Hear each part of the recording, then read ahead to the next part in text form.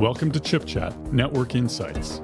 Conversations exploring network transformation through interviews with industry experts. Welcome to Chip Chat Network Insights. My name is Allyson Klein. I'm coming to you live from 5G World in London, England, and I'm delighted to have Mark No, Senior Director of Business Development from NetNumber with me. Welcome, Mark. How's it going? Hi, Allison. Thanks for having me. So, Mark, it's been a while since NetNumber's been on the show, and why don't you go ahead and introduce your role there and give us a little bit of history on NetNumber? Sure.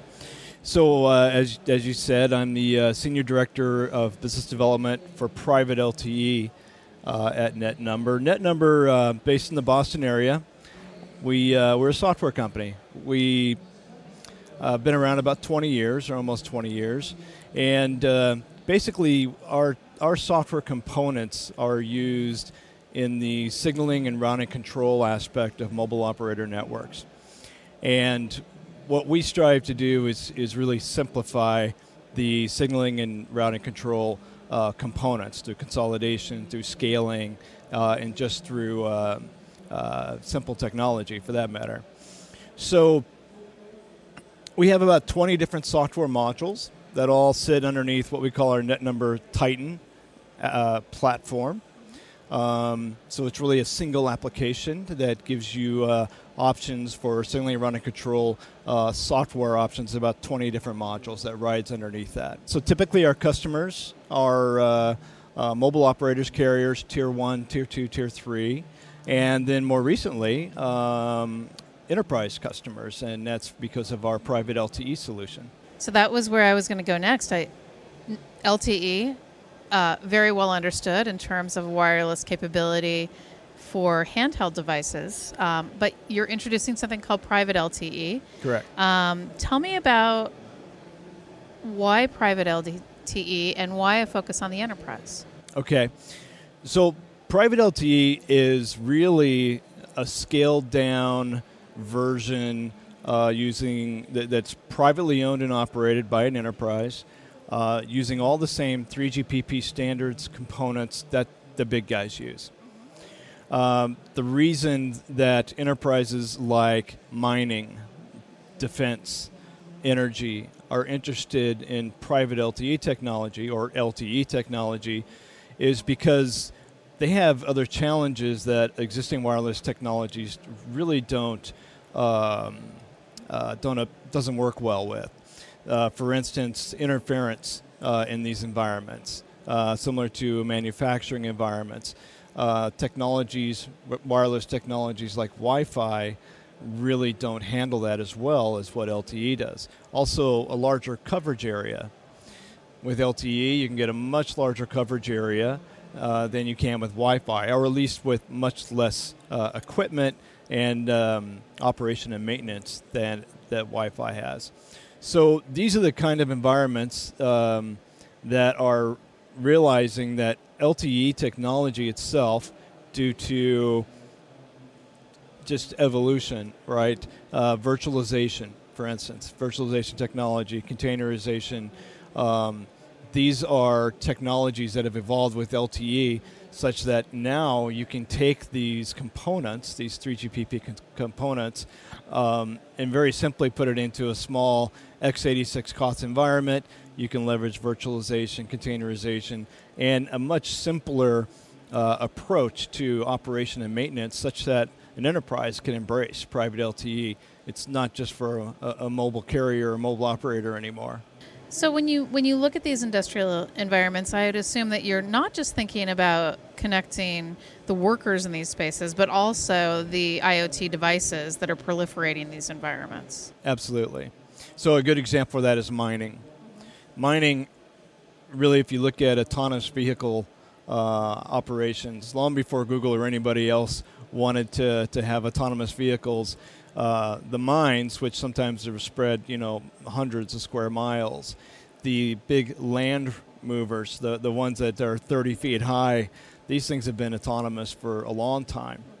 And their job is to keep busy in the mine, picking up, taking a load from one site to another to keep the mine flowing. These, in the past, were using Wi-Fi.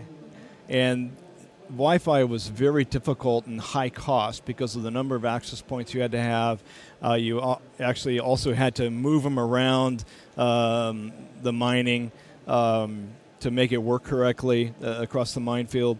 So this is a very good example where when LTE evolved to the point such as mine said, you know what, it's got enough capacity.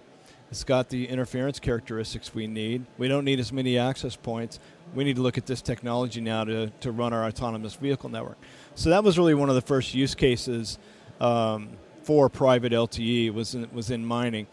And now that's evolved to, okay, it works well for the autonomous vehicles.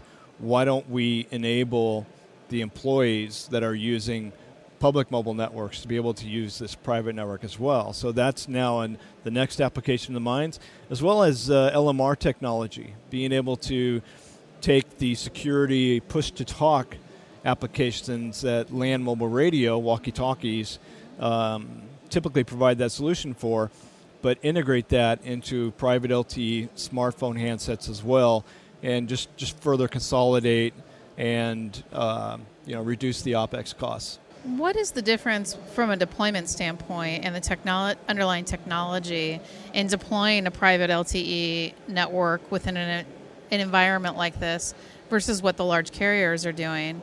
And what does it take to actually provide that hybrid link into the public LTE networks? Yeah, good question. So there are some common characteristics. I had mentioned mining, defense, energy, maritime is another example. There are some common characteristics across all of these when it comes to private LTE. And typically those characteristics are, usually you have an area where you have, compared to a carrier, a small number of subscribers, 20 to 50 subscribers in an area. Maybe it's on a ship, for an example.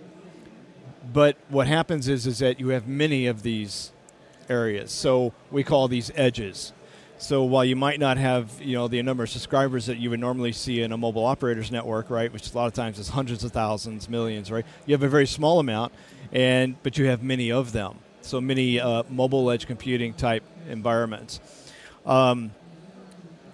Also in these environments, there's typically a need to be able to have a hardened compute footprint. You're talking having to put these in mines, for an example, or on a ship, etc. And it needs to be a very small, because it's a small footprint, because it's a very limited resource area that they have. So that's another typical requirement in a private LTE network. That, and it's the enterprise. They're used to using virtualization and containerization technologies long before actually mobile operators did. And so this is a common requirement, is the fact that, well, the private LTE network and maybe the collaboration is just one application, but they have a dozen more that they need to fit in that very small x86 compute footprint, like, I would say, not like a Raspberry Pi, but just to give you an idea. So now you have a dozen applications. They have their safety applications, they have their logistics, what have you, whatever, in those particular use cases, that all need to exist in the same environment.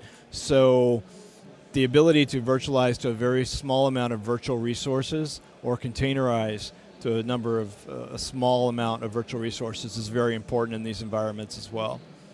So these are some of the common characteristics. The last thing I would say is automating the subscriber database.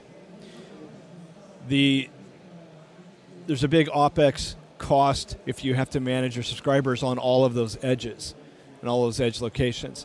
So things like having an API, being able to interface that to a web portal or to OSS BSS, such that when a subscriber's add, move, change occurs, it's automatically done via an API, and it's distributed into the network to the right edge locations automatically. So those are also important aspects that we see enterprise customers want. Now, NetNumber obviously does business in a lot of different spaces. Tell me about your LTE business and where you're seeing traction today. I'm sure it's some of the industries you've been talking about. It is. But do you have any examples of some companies or industries where you've seen deployments be very successful? Yeah. Well, initially mining has been the most successful. And it was for, again, like I said, the autonomous vehicles, and now moving into other applications that LTE, private LTE is enabling. Beyond that, maritime is also an area that we're seeing success, and defense. And into the defense environment, it's putting all of that compute resource with all of our software components, as well as an eNode B radio and EPC, which is running in that same compute footprint in a backpack. Oh, wow. That's serving an Army company of maybe 20 to 30 soldiers. And again, it's the same type of environment where we have many companies now, and they're mobile, and you're going to have soldiers that are going to move or roam between these tactical bubbles, as we call them. So this is a big area because really when you look at the military from the tactical bubble perspective, in the past they've really only had the walkie-talkies in LMR, so they're trying to change that. They're using wearables. They're using a lot of the technology that we take for granted in our smartphones and adding to that and enabling that with a private LTE tactical bubble network. So defense is another area where there's a lot of activity. Maritime and energy, these are environments, on a ship where it's really the exact same thing. You have many of them, and it's it could be merchant vessels. It may be fishing vessels. There could be ferry services up in the Northwest, per se, and with all of the ferries, and being able to provide broadband services on these to employees as well as to roaming subscribers. So in that case, you may have a private LTE network where you're providing a SIM management with devices that employees need to do their job, but at the same time you might have subscribers coming on board that are temporary and want to use a roaming solution. Sure. So now you have to have the capability of having a little more complicated environment, such for peering arrangements, for back and roaming all of that, agreements, and that gets a lot more extensive, but it's an area that creating these hybrid environments is important. There's a lot of different ways to attack that. So we're working on a lot of solutions in that environment as well. Now, I know you guys are members of the Intel Network Builders program. Tell me about the collaboration with Intel here. Yeah, so we recommend using Intel processors with all of our software that are deployed inside of the private LTE solution. And in fact, you'll see some of we use the Intel NUC product a lot of time in our demonstrations because it has all the characteristics we need to be able to support that small compute resource environment, usually heavily virtualized in many ways, because these environments, we find that enterprise customers may want to embrace something they're already familiar with, like a VMware environment, or they may want to take on a KVM, all Linux environment, and then containers as well. So obviously Intel's proven in all of those technologies, and that is the reference technology that we recommend in an x86 platform. Fantastic. Mark, it's been a pleasure talking to you about this. It's a fascinating space. This is not an area that we cover on Chip Chat a lot, but it's really interesting application at an industrial level, and really important as we look at how the edge is growing in industrial applications and how we're going to connect all these edge devices. Exciting stuff.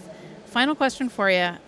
Where can folks find out more information about the solutions you've been talking about, and maybe take a look at a demo of a solution? Great question. Well, of course, I could say go to netnumber.com. If you do go there, you can, if you want to look in the solutions area, you'll find a recent white paper that we've written on private LTE and some other collateral. And also here live at 5G World, we have a live private LTE demonstration. If you get this in time, you can come over and we'll show you all the components of a private LTE network and let you actually do a video call between endpoints across this private LTE network and show you some other capabilities. Fantastic. Well, folks, you heard it here first. Go check it out in NetNumber's booth at 5G World or on the line at netnumber.com. Thanks so much for being on the program today. Thank you very much for having us.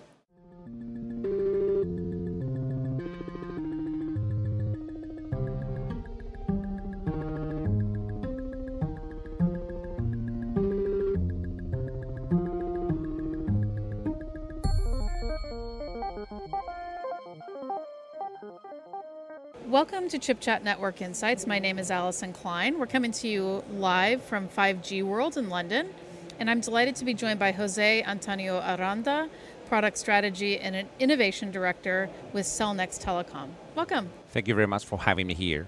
So, Jose, this is the first time that Cellnex has been on the program. Can you just introduce the company and your role there? Yes, so basically Cellnex is a European infrastructure provider.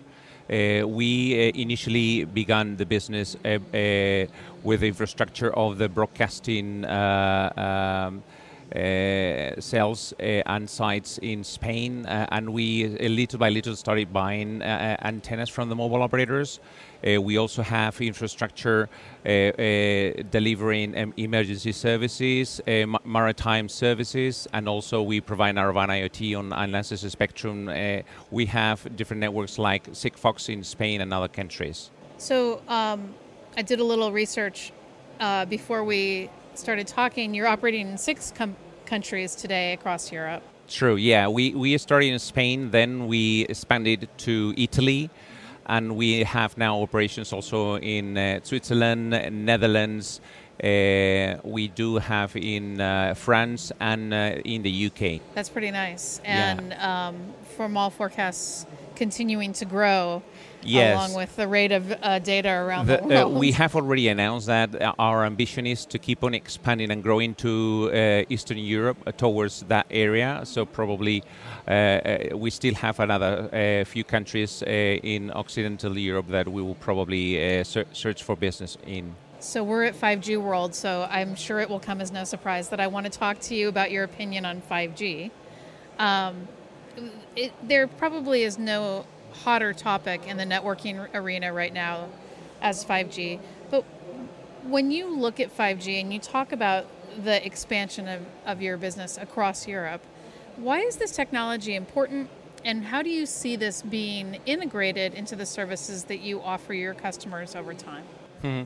Yeah, we see 5G as an evolution of our business. Clearly, we all know that 5G will bring additional benefits like bandwidth, latency, or time response, amount of new devices connected. And we see that the investment from the mobile operators may duplicate by 25 compared to what we have now. And we see that the mobile sector has a lot of pressure, not only in competition, but also in margins. And that's how we see an opportunity for an infrastructure vendor to offer a neutral network, a neutral host for 5G, enabling new sites, enabling fiber, and enabling small cells, and compensating the investment from operators. Now, when you look at that evolution and turning on 5G for specific functions, what do you think are the key functions that will move over most quickly to 5G? What are the use cases where you can see incredible value from what 5G can offer versus 4G, and those will move over more quickly? Yeah, we see that the operators will not invest massively in 5G. We really see that the use case of densification is where operators and infrastructure providers will start from. We see opportunities in either dense areas, there's urban areas, or areas where you have a lot of people, like stadiums, like airports. And we expect that these will be the first places where 5G will be implemented. You've talked a lot about neutral networks for 5G. Why is this so critical? Is it just to give existing operators some flexibility in the way that they approach the evolution to 5G, or what makes this so compelling? Yeah, we see that there are markets where neutral hosts are already in place, and like the U.S. In the U.S., there is an average of 80% of share of infrastructure, while in other parts of the world, like in Europe, we haven't reached 15 to 20%. So we see that there's a huge potential for a role of 5G a neutral host in Europe. And our forecast is that the operators will have to invest in shared infrastructure, either through a third party or between themselves. And by 25, they might reach 40% of sharing in Europe. That's our hope.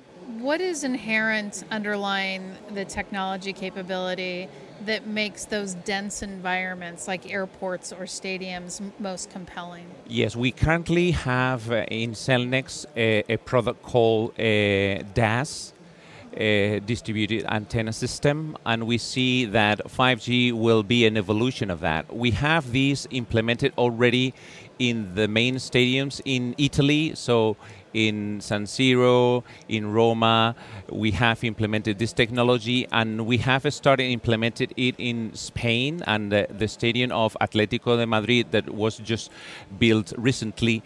We provide the infrastructure that provides coverage inside the perimeters. Why we think this is relevant? Because it is a dense area that is also utilized from time to time for the matches.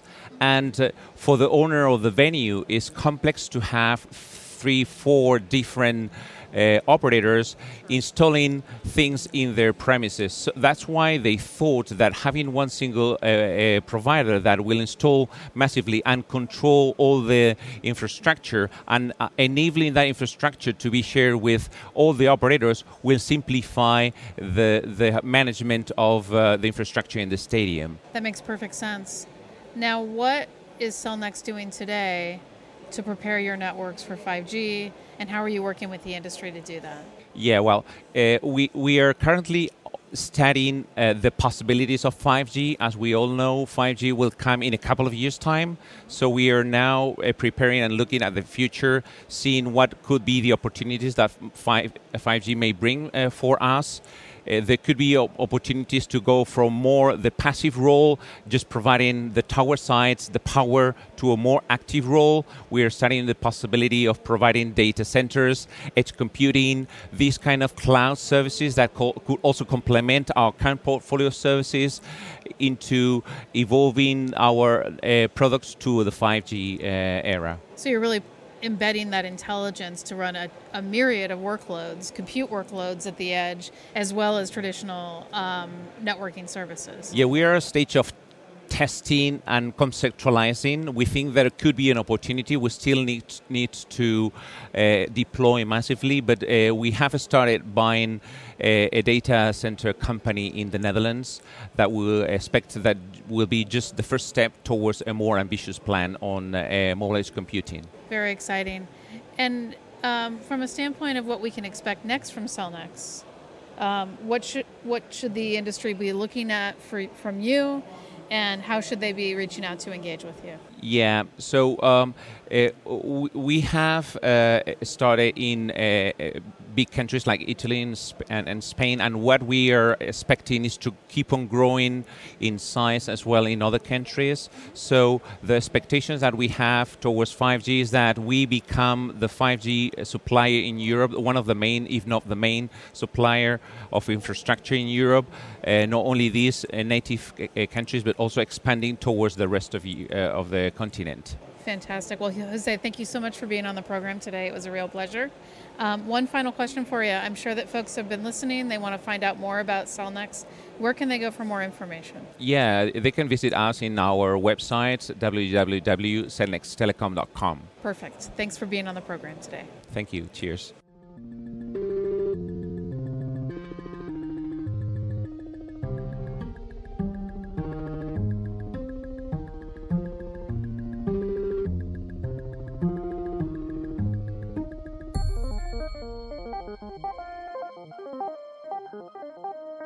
Welcome to Chip Chat Network Insights. My name is Allyson Klein. We're coming to you live from 5G World in London, and I'm delighted to have Santi Magasu, VP of Business Development from PlayGiga with us. Welcome, Santi. Thank you very much. It's a pleasure being here. So this is the first time that PlayGiga has been on the program, but you guys operate in a really exciting environment within cloud gaming. Why don't you just give us a brief background on the company and your role at the company?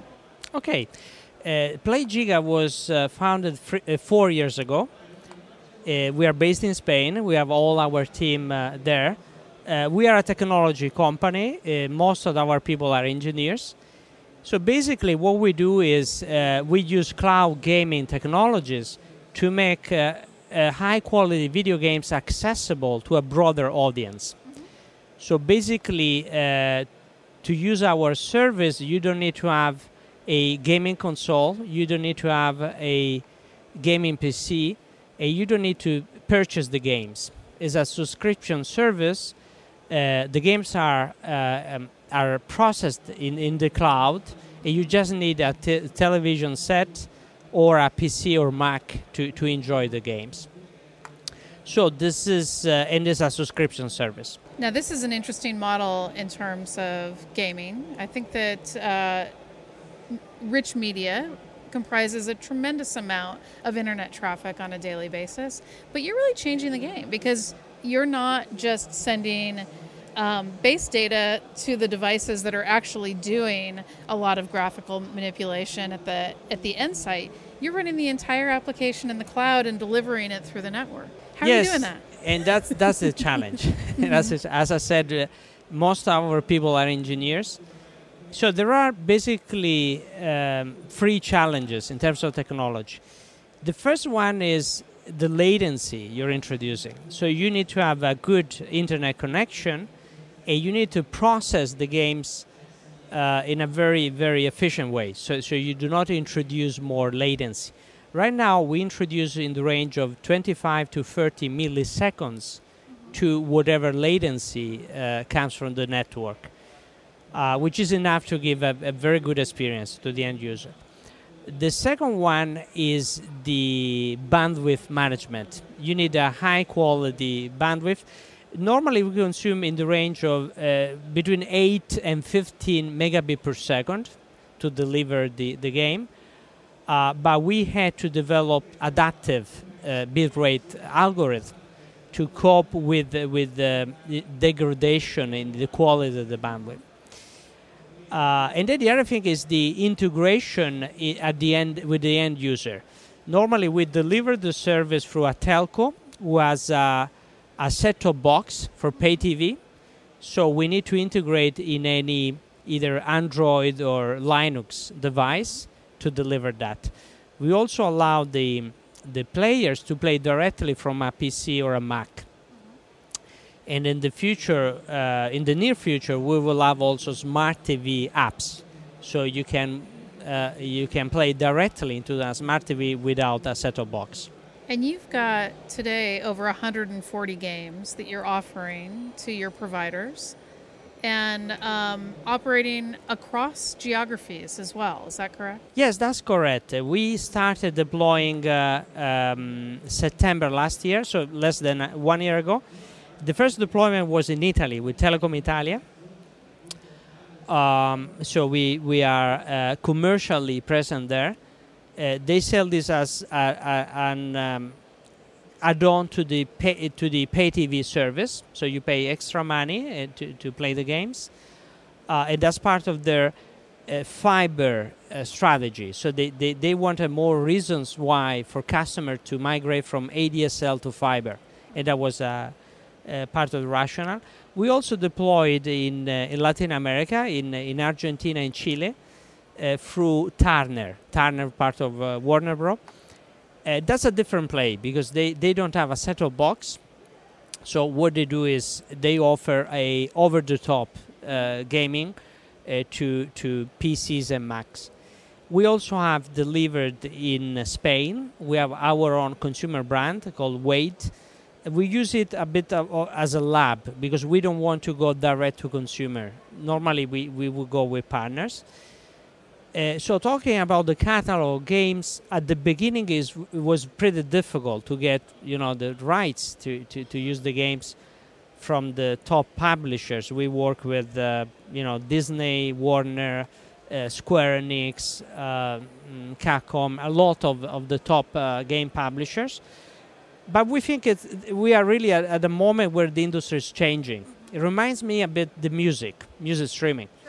So the beginning, it was very difficult for Spotify and Deezer and all the players to get the rights for the music. And now, music streaming is the main revenue source for the music labels. So we believe that eventually this will happen also for games. Let's go down into the technology a little bit. Yeah. When you look at these game titles and you look at the applications, how are you deciding what to run within a cloud data center and what to run at the network edge?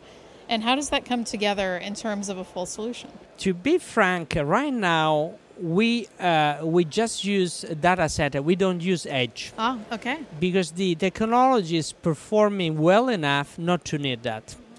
So right now, the 4 deployments we have, we basically have data centers. For instance, we have one single data center in all of Italy. Italy is a long country with that. But it works fine. I mean, the data center is in Milan, and we have thousands of customers in Sicily or whatever, in the south, which is 1,200 miles away, and it still works. So right now, we do not use any edge deployment. Neither we use CDN technology. It's just plain internet, and it works fine. Now you look at new technologies coming into the forefront, like 5G in a couple of years, with a lot more capability at the edge of the network. Do you see that changing what you can deliver and how you would approach scaling the capacity of the games that you're delivering to customers? Yes, we are starting to look into that, to be frank. And actually, there is a European telco and possibly a US one who are asking us to do pilots on their 5G test environments. So that might change the whole story, because there are a couple of use cases which will be enabled by 5G. The first one is 5G connected home. So there are places where you don't get with fiber. And this is a use case where you basically get to households where today we don't have the possibility to get. Right. And that use case, for some reasons, is very important in North America and in Europe and the Baltic countries. So for some reasons, we get a lot of interest from those regions. The second use case is mobility for gamers. Gamers, normally, they play their favorite games on a console or a gaming PC at home when they're home, but then when they're in the move, they switch to smartphone games, which are different games, because basically you cannot deliver that on the go in mobility. With 5G, that will change. Sure. So people will be able to just play their favorite games, AAA games, so to speak, also in mobility, over a tablet or a smartphone. So that might change the delivery of the service. Now, PlayGiga is in a collaboration with Intel on the underlying technology infrastructure that you're utilizing to deliver your services. Tell me about that. That was a bit of a bold decision for us a couple of years ago. Basically, we couldn't make the economics. So, the cost per subscriber, we couldn't get to the point where that would be viable on that business. So this is when we started working with Intel a couple of years ago. It's been a very, very, very rewarding collaboration. So we've been working basically on R&D initially. So we were testing how our service would work with the Intel chipset. And we are very happy. Now we have commercial deployments on Intel infrastructure. That really helped us deliver a very good user experience with a affordable cost in terms of CapEx and OpEx. So we are very excited, and this is even getting better with each new generation of chipsets. Now, we have a number of folks that listen to this podcast, and I'm sure many people are interested in the PlayJiga model. If folks want to contact you, learn more about the services that you offer, how can they reach out to PlayJiga and learn more about your company? I'm about to give you my telephone number, but I refrain from that. Basically, on our webpage, which is PlayJiga, just play as play, and Giga is giga.com, you will find a way to contact us. And to be frank, we are getting a lot of requests from our webpage, which is a bit surprising, especially over the last couple of months. I mean, cloud gaming is becoming more fashionable. Yes, of course. Well, thank you so much, Santi, for introducing us to PlayJiga, and have a fantastic time at 5G World this week in London. We hope to continue our very fruitful collaboration. Thank you very much.